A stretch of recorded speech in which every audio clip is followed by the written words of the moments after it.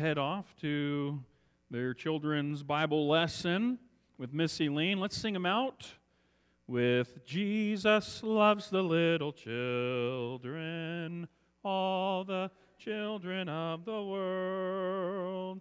Red and yellow, black and white, they are precious in His sight. Jesus loves the little children of the world. Well, good morning. Good to see all of you this morning. Glad you're all here. To all of our folks watching online, glad you're with us this morning. If not in person, at least in spirit. We begin a new series this morning, but it's related to the previous series we just did. We have been talking about the church.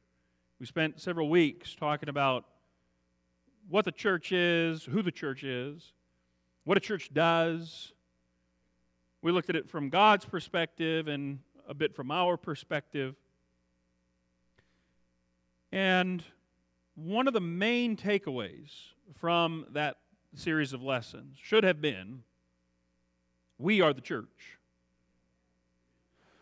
One of the things that we stressed when this pandemic began was that the church is not the four walls, the church is the people. Well and good. But what I want to do with this series, I'm entitling it God versus the Church. As we move out of the global pandemic, I want us to look at these churches in Asia Minor in Revelation chapters 2 and 3. There's 7 of them. And I want to see the message. I want us to see the message of Jesus to His church. These churches spread over a wide geographical area. And one thing that will come up again and again and again is Jesus saying, I have this against you. Sometimes He'll lead in with, you guys are doing great with this, but I have this against you. Other times, He just comes right out and He's like, not a lot of good I can say, and I have this against you. God versus the church. Jesus speaking to these churches in the first century, and yet at the same time, it is for us today. Turn in your Bibles to Revelation chapter 2. And I want us to read the first 7 verses of Revelation chapter 2.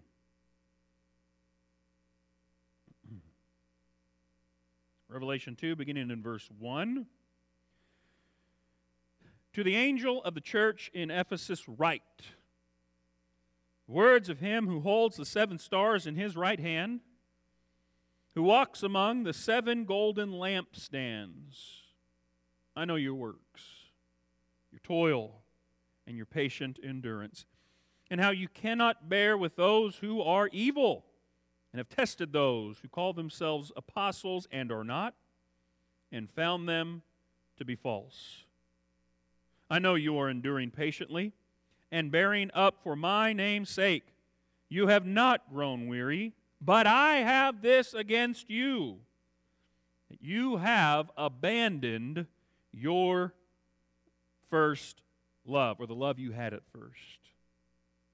Remember, therefore, from where you have fallen, repent. Do the works you did at first. If not, I will come to you and remove your lampstand from its place unless you repent. Yet this you have. You hate the works of the Nicolaitans, which I also hate. He who has an ear, let him hear what the Spirit says to the churches. Now the one who conquers I will grant to eat of the tree of life, which is in the paradise of God. Let us pray. Lord Jesus, you spoke to your church 2,000 years ago with a message they needed to hear. We pray that you would speak to your church today and help us to see the message as it applies to us as we live, move, and have our being in the 21st century. We pray through Christ our Lord. Amen. A man and his friend were playing golf.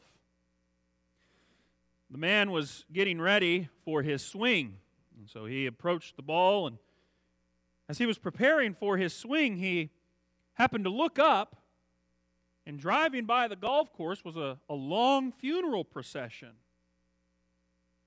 The man took off his golf cap, got down on his knees, bowed his head, and began to pray. His friend was just impressed with this, and he said, "Wow, this must be the most thoughtful and touching thing I have ever seen. This is great that you would stop your golf swing so that you could honor the funeral procession that is driving by. And that is, what thoughtfulness." The man, he got up off his knees, he dusted off his golf pants, and he replied, "Yeah, well, we were married nearly 40 years. I figured this was the least I could do."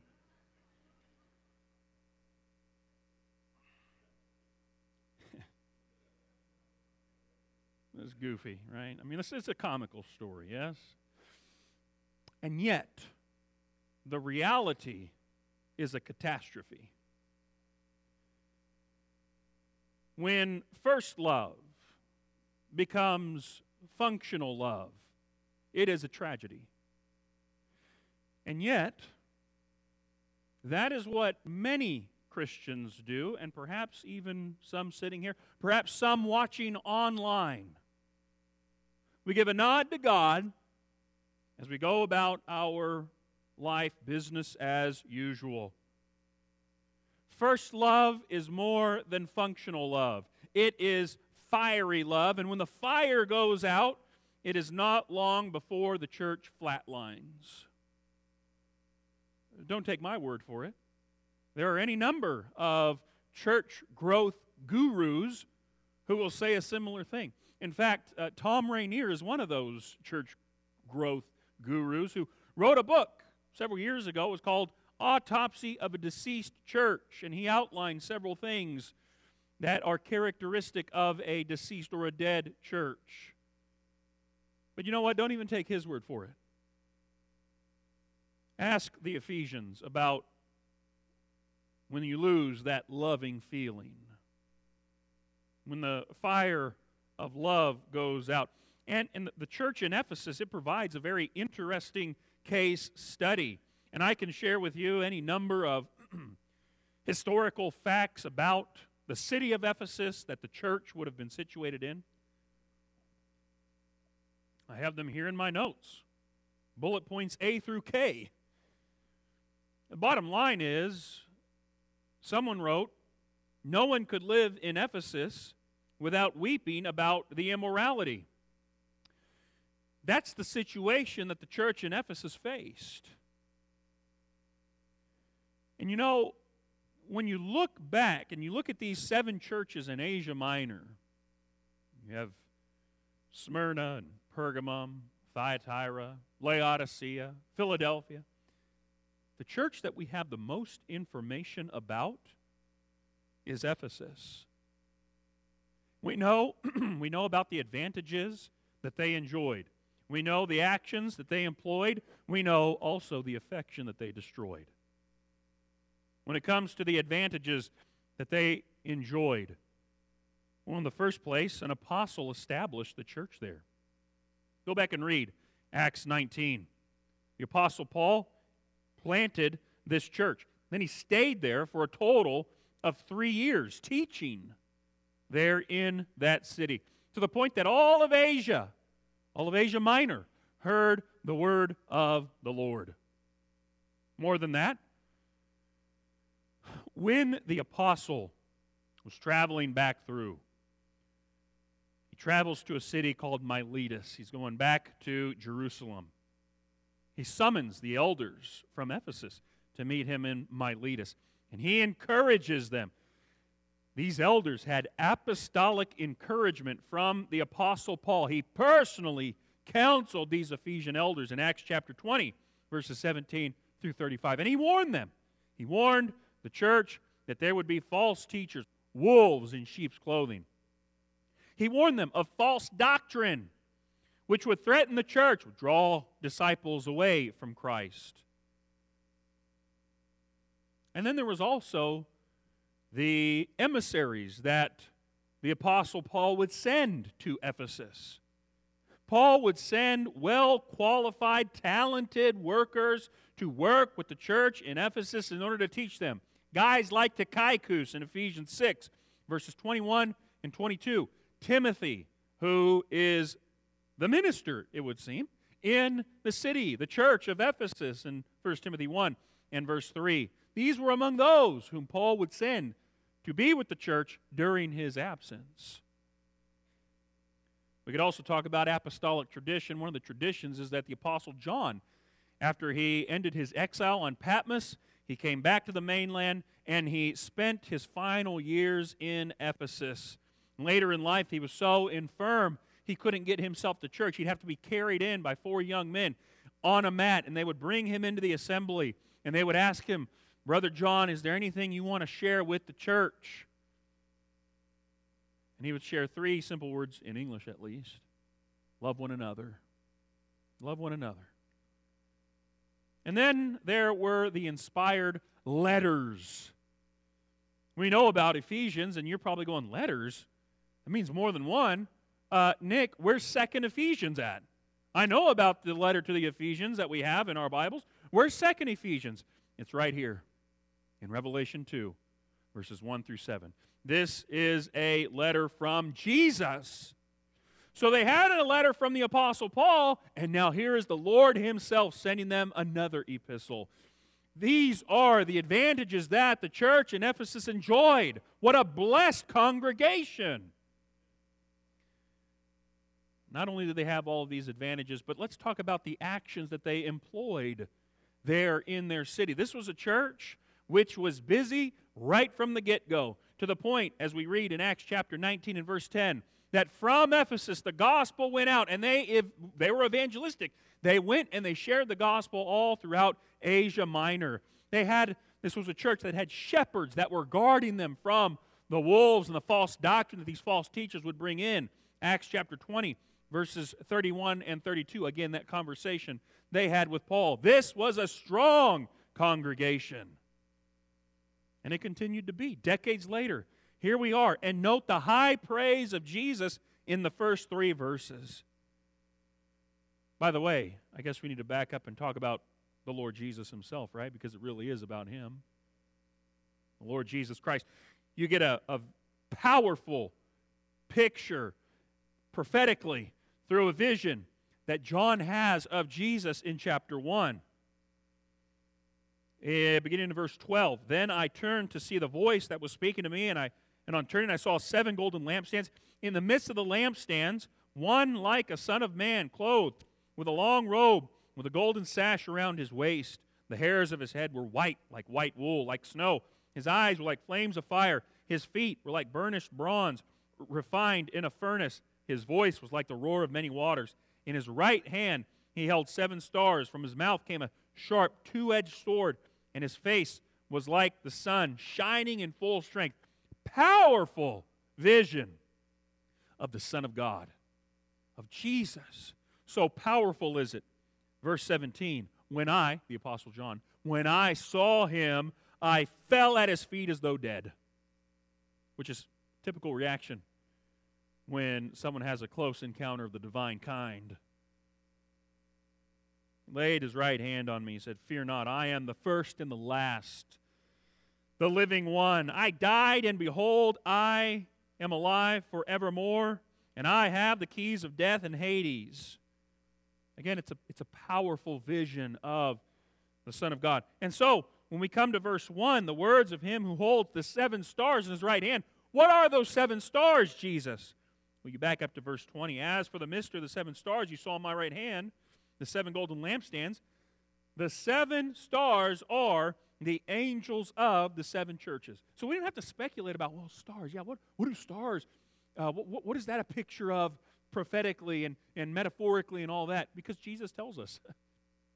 7 stars, the 7 angels, or the 7 messengers, could be also translated that way, of the 7 churches. And also, verse 1 of chapter 2, he walks among the golden lampstands. What are those? Well, he tells us again, back up just one verse. The 7 lampstands are the 7 churches. Ephesus, Smyrna, Pergamum, Thyatira, and the rest, all those churches there in Asia Minor. And so here is Christ in their midst. And notice the first 2 words he says, I know. I know. And this is actually an echo from Proverbs chapter 5 and verse 21. For a man's ways are before the eyes of Yahweh. He ponders all his paths. And that is true about the Lord with his church. Why he can say, I know several things about you. First of all, I know your works. Again, this is a church that was hard at work. They were doing good work. I know your toil. I know your patient endurance, how you can't bear with those who are evil. Jesus knows all of this. The hard work, the laborious work that they're engaged in. And literally it's this idea of they are taking a beating for standing for Jesus. Could be a physical thing. Physical persecution was not outside the realm of possibility in the first century. But probably also theologically they're taking a beating from all those false teachers. And yet they take a licking and they keep on ticking. They kept on going and they kept on working. And so Jesus says, I know your work, I know your toil, I know your patient endurance. In the midst of these difficulties, you patiently endure all of these things. And I know your intolerance. And you cannot bear with those who are evil. Look at verse 6. You hate the works of the Nicolaitans. Don't miss this. Jesus says, I hate that too. Oh, so much for Jesus meek and mild? Well, no, he is meek and mild to us who believe. But to those who disbelieve, to the ones who are doing evil, there's only the wrath of the Lamb upon them. And that's what we see here with this hatred, this intolerance of evil and wickedness and false teaching and things that would upset and turn his church away from him. And also, you have been tested by those who call themselves apostles, but they're not. False apostles. False apostles apparently are coming in and wreaking all kinds of havoc as well. And yet Jesus says, I know. I know all about it. And I know your dedication. Verse 3, I know you are enduring patiently and bearing up for my name's sake, and you have not grown weary. Jesus knew all about the church in Ephesus. And may I just say, he knows all about the work of his church here at Davis Park. He knows all of these things, and we'll take a deep dive on that in just a moment, but what more could be said about the church in Ephesus, right? What more could be said? These must have been elite Christians. This must have been a superior congregation there in Ephesus. They must have been a perfect church, and you should steer clear of it lest you come in and muddy things up with your imperfections, right? Well, no, not really. They were an awful lot like we are today. Very much like us. And in fact, notice, when we say after all the actions that they employed, what about the affection that they destroyed? Verse 4, I have this against you. This is God, because that's what all of those images earlier about Jesus tell us about his nature and his character. And he is God, second person of the Godhead. God who put on flesh to live among us. And he has this against his church. I have this against you. You have abandoned. The idea of abandoned is you left it behind. You departed from it. It's a word that can also mean divorce. Ooh, you've divorced your first love. These Christians, they had that high school sweetheart of their faith, and yet they had abandoned it. They'd left it behind. They had even divorced it. The affection, that love they had at the first. What was it? Well, there's all kinds of speculation. There's some who say that it was their love for Christ. And so they become entangled with all kinds of worldly things, and they fail to have loved what they should have loved in the first place, which is Christ. I guess that's possible. But it seems like they still loved the Lord. They're orthodox. We would say it this way, right? They're a sound congregation, yeah? Yeah, they love the true doctrine. They are doctrinally sound. Maybe it's their love for one another. I mean, that was the first new commandment that Christ gave us, yes? That we ought to love one another. As He has loved us, so we ought to love one another, as He says in John 13, verses 34 and 35. And so maybe an attitude of skepticism had crept in. And now they're looking at one another and they're saying, I know I'm in, but you're suspect number one on my list when it comes to who's actually in our fellowship circle. It's not outside the realm of possibility when you have all these false apostles coming in, right? Pretending to be an apostle and a true apostle and yet proving to be false in the end of it. With all the heresy the Nicolaitans were bringing as well, it could create this atmosphere of skepticism and suspicion and I know I'm in, but I don't know about you. Maybe their love for one another. Maybe their love for the lost. Because one of the things that Jesus goes on to say here, he says in verse 5, "Remember therefore from where you have fallen, repent and do the works you did at first." What were those first works that they had done? Again, you go back to the Acts 19 narrative, and they were busy making disciples, evangelistically going all over Asia Minor. And so it may be that was their first works, and that was their first love. But now, Ephesus, who's hearing the message? Who are you telling the gospel to now? Who are you sharing the gospel with? Again, maybe it was, perhaps, if we were to reconstruct the situation here, maybe it was all those warnings from the Apostle Paul there in Acts 20. Watch out, because there's these savage wolves coming in sheep's clothing, teaching twisted things, and they're not going to spare the flock. And so, once again, that's the danger. That's the danger of heresy, the danger of false doctrine, is that what happens is over time, the church can start to turn inward on itself. It's no longer looking outwardly. Now we got to guard what we have.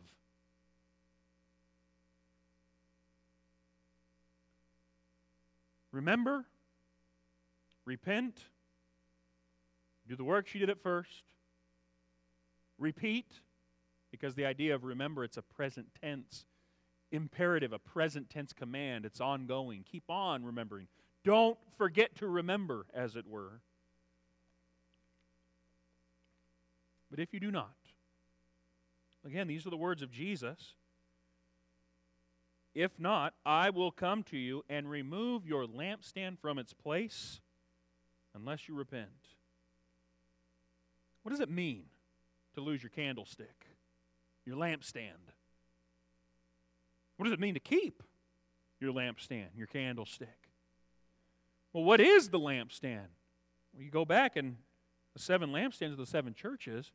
And so if Jesus says, you'll hold on to what you have, that means you'll continue to be my church. But if you do not, I'm going to take away your lampstand or your candlestick. It depends on your translation, right? What does that mean?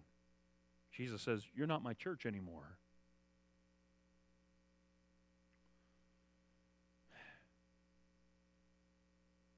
Did they listen? Right? That's what we want to know, right? Did they listen? Did they remember, repent, and do the works that they did at the first? Historically, we can look back. We see that the church in Ephesus continued on. It continued on after the revelation. One of the early church writers, his name is Ignatius of Antioch. We don't know a lot about him, but we know he was arrested. He was on his way to Rome to be martyred for his faith. And on the way, he wrote several epistles to churches along the route. One of the epistles he sent was to the church in Ephesus. Ignatius to the church in Ephesus. It's a brief little epistle there in the 2nd century when Ignatius wrote. And one of the things he wrote is, "But you, being full of the Holy Spirit, do nothing according to the flesh, but all things according to the Spirit. You are complete in Christ, who is the Savior of all people, especially of them that believe." Then he went on, he talked about how they weren't putting up and they weren't listening to false teachers, even in his day. Did they listen? Well, maybe. Seems like perhaps they did. In fact, a little later on in church history, you get to about the 5th century, the third great council of the early church is held there in Ephesus, about 431 A.D. Did they listen? Maybe, perhaps. It sounds like it. More importantly, in all this history and background and everything, you need all that to make sense of all the things that Jesus is saying. But more importantly, what about us? What about you, my brothers, my sisters? Are we listening? We can go through and we can tick off all of the advantages that we enjoy. Since the inception, virtually since the inception of this congregation, whether it was here, La Loma, before that, just about since its inception, there have been good, godly leaders of the church that have served in various capacities. Elders, even to today, we have elders who desire strongly to see spiritual growth and maturity in the members. We have deacons who are willing to serve in their various capacities. God's Word is readily available. Not only do you have the 66 books that make up your Bible, but the sermons are available online via the podcast, YouTube, and Facebook. We're doing stuff on a regular basis. We can talk about the actions that we employ, all the deeds that Christ knows about. I think about showers of love that we do every Thursday. I think about the missions emphasis that we have both locally, stateside with Minnesota that we partner with, but also globally with India and with Cambodia. Buddy's teaching in Cambodia, as it were, every Monday night. We can talk about our perseverance. In an increasingly secular culture, we continue to champion the values and principles of God. We can talk about our intolerance of false doctrine. We won't put up with it. You won't put up with it. If you hear it come from me, I know you're going to talk to me about it, yes? If not, Sister Clark will. I know she will. Amen? Yeah.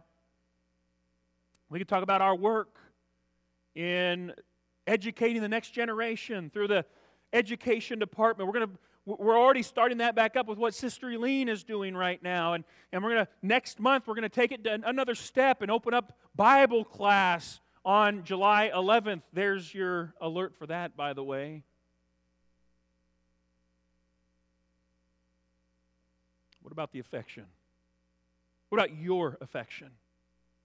My affection? Have we abandoned our first love? And this is not a question from me, it's a question from the Lord. You understand that? What about our love for Christ?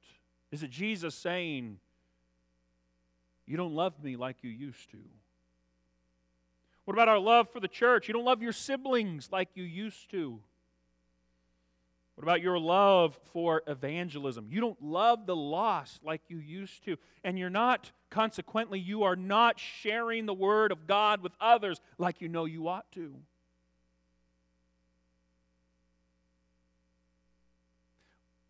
Only you can test and examine yourself to determine if you are in the faith. Test yourselves. Old and New Testament tell us to do this. Lamentations 3, verse 40. 2 Corinthians 13 and verse 5. Let us test and examine our ways and return to the Lord. Let me ask, why won't what happened in Ephesus happen here to us?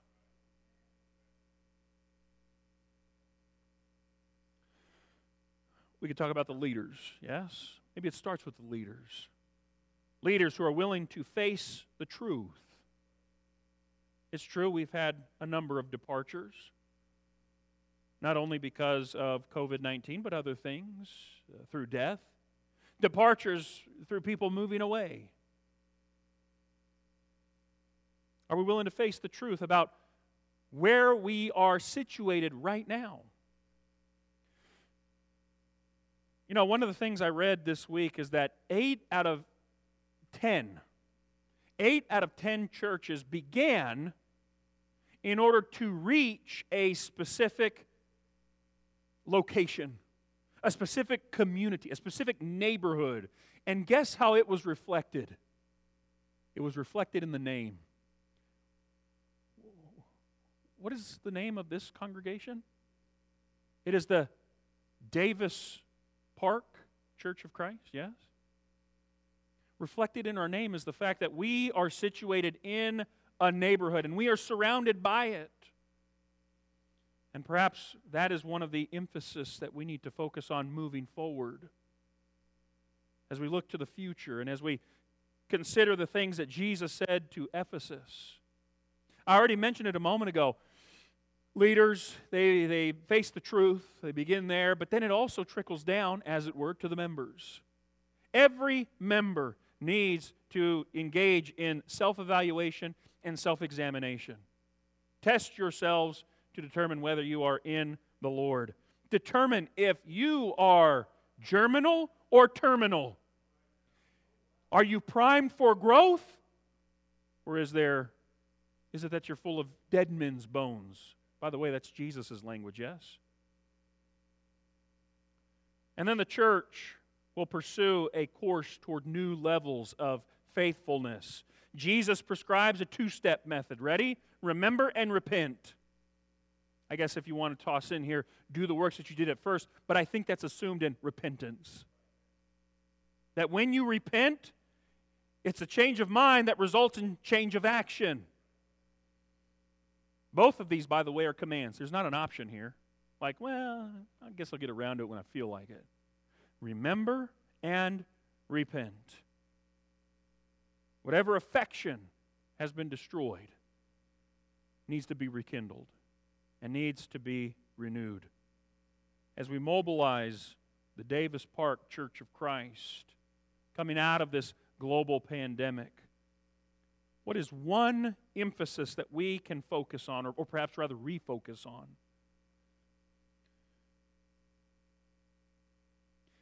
At one level, I'll say, I don't know what this looks like. Which is, by the way, for the leadership to say, I don't know, actually for anyone to say that, that's actually one of the hardest things for people to admit. To say, I don't know. But I believe that what it may look like is a reconnection with the neighborhood and the community in and around the Davis Park congregation. To love our neighbors, the second greatest commandment. We talked about this a few weeks ago, yes?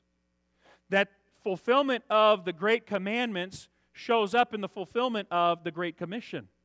That as we love our neighbors, as we love ourselves, that's part of what it means to even make disciples of all nations. And so that emphasis reflected in our name ought to be manifest in the works that we engage in. The church in Ephesus, I'm persuaded it teaches us that it is possible to be a doctrinally sound congregation, a doctrinally sound church, but still be a church in decline because you've abandoned your first love. Do the works you did at first. That was what Jesus commands. It's another imperative. If it's your love for Christ, renew it. If it's brotherly love, brotherly affection, do it again. If it's evangelism, get with it. Whatever the first love is, and especially talking about coming to Christ, whatever that first love is, love it again. He who has ears to hear, let him hear what the Spirit says to the churches. Is it Jesus talking or is it the Spirit? Yes. All right. These words are read, and at the same time, it is the Spirit who is speaking. That's why He's called the Spirit of Christ elsewhere in Scripture. But it's God speaking to His churches. Look at that, right? Let Him hear what the Spirit says to the churches. Does He mean all 7 churches in Asia Minor? Could be. I'm persuaded that there were multiple churches in Ephesus. And that the messenger who brought this letter to the church in Ephesus, it would have made the rounds in that city. But I believe there's an even broader application here. Let the churches hear, even the churches in the 21st century. Let even the Davis Park Church of Christ hear what the Spirit says. To the one who conquers, the one who overcomes.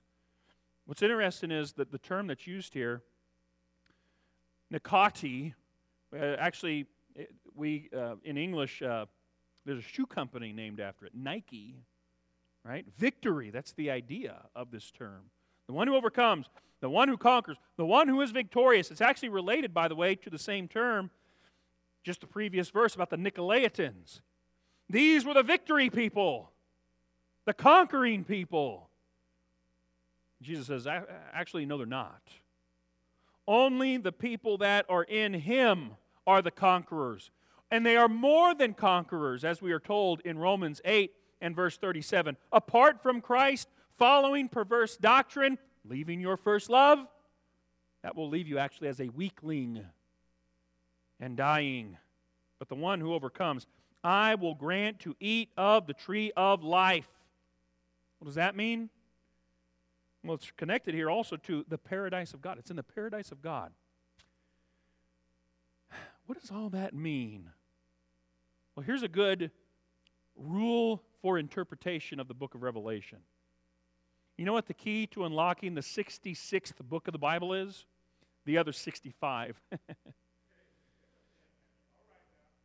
It's as if John, standing upon the rich prophetic heritage that he inherited as the last man standing, borrowed from all of that and brought it to bear on this one book. And specifically here, all of this ties right back to what was lost at the very beginning in Genesis chapter 3. The tree of life, lost because of sin. That's eternal life, by the way. The paradise that was lost because of sin with Adam and Eve, regained because of what Christ did on the cross. Christ gives us more than we lost in Adam. That's the point. Christ, the second Adam, restores to us access to the tree of life and to the paradise of God. So what do we do? What do we do with this? First of all, brothers and sisters, hear the words of Jesus. Remember, repent, do the work she did at first. Talked a bit about self-examination, yes? Where are you, my brother, my sister? That was the question God asked of Adam and Eve in the garden. Where are you? We must answer that question honestly, truthfully, if we would truly conquer and overcome and have access to that tree of life and the paradise of God. Where are you? We have challenges, we have opportunities that are facing us in the future. But Christ is speaking to His church. And wherever you are, my brother and sister, remember and repent. One other thing, this business about access to the tree of life in the paradise of God. That is a promise that is exclusive to the people of God. It's exclusive to the church. My friend, if you are here this morning, and if you are not in Christ, I'm not talking about just coming and sitting in church. If you're listening online and you are not in Christ, in order to have access to the tree of life in the paradise of God, it means that you must be in Christ. And in order to be in Christ, to be united with Christ. It means, well, He gave us one of the things here, right? It means repentance, turning away from God, or turning away from sin and turning to God. It means abandoning sin, forsaking all of that so that we might gain God. And it means being united to Christ means that we are united with Him in His death, His burial, and His resurrection. And that happens in baptism. When we are baptized, immersed in water, all of our sin is washed away.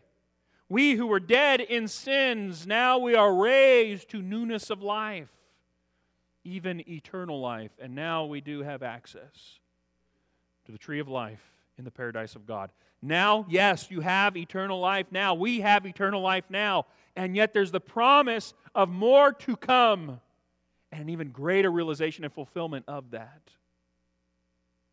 Jesus is speaking.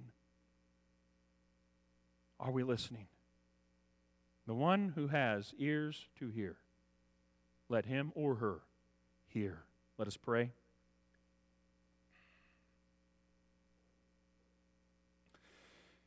Lord God, we are about to come to your table. And we are invited to examine ourselves even before we come to the table. We're going to sing in a moment about how we abandon everything, how we surrender all so that we might have you. You indeed are our everything. You are the only one who can truly fill us. And I pray, Father, that we would hear clearly your voice this morning, spoken through the Son and through the Spirit. May we be people, even your people, who when we hear your voice, we answer. Lord God, enable us to abandon all things that are not in keeping with your will. And if we have abandoned our first love, rekindle anew within us that first love. For those who are here, those who are listening online who have not yet been obedient to Christ, we pray that as they continue to move in that direction, that you would continue by the Spirit to convict them through your word, that they would be persuaded, and that they would come to faith and obedience. We pray all this in the name of Jesus. Amen.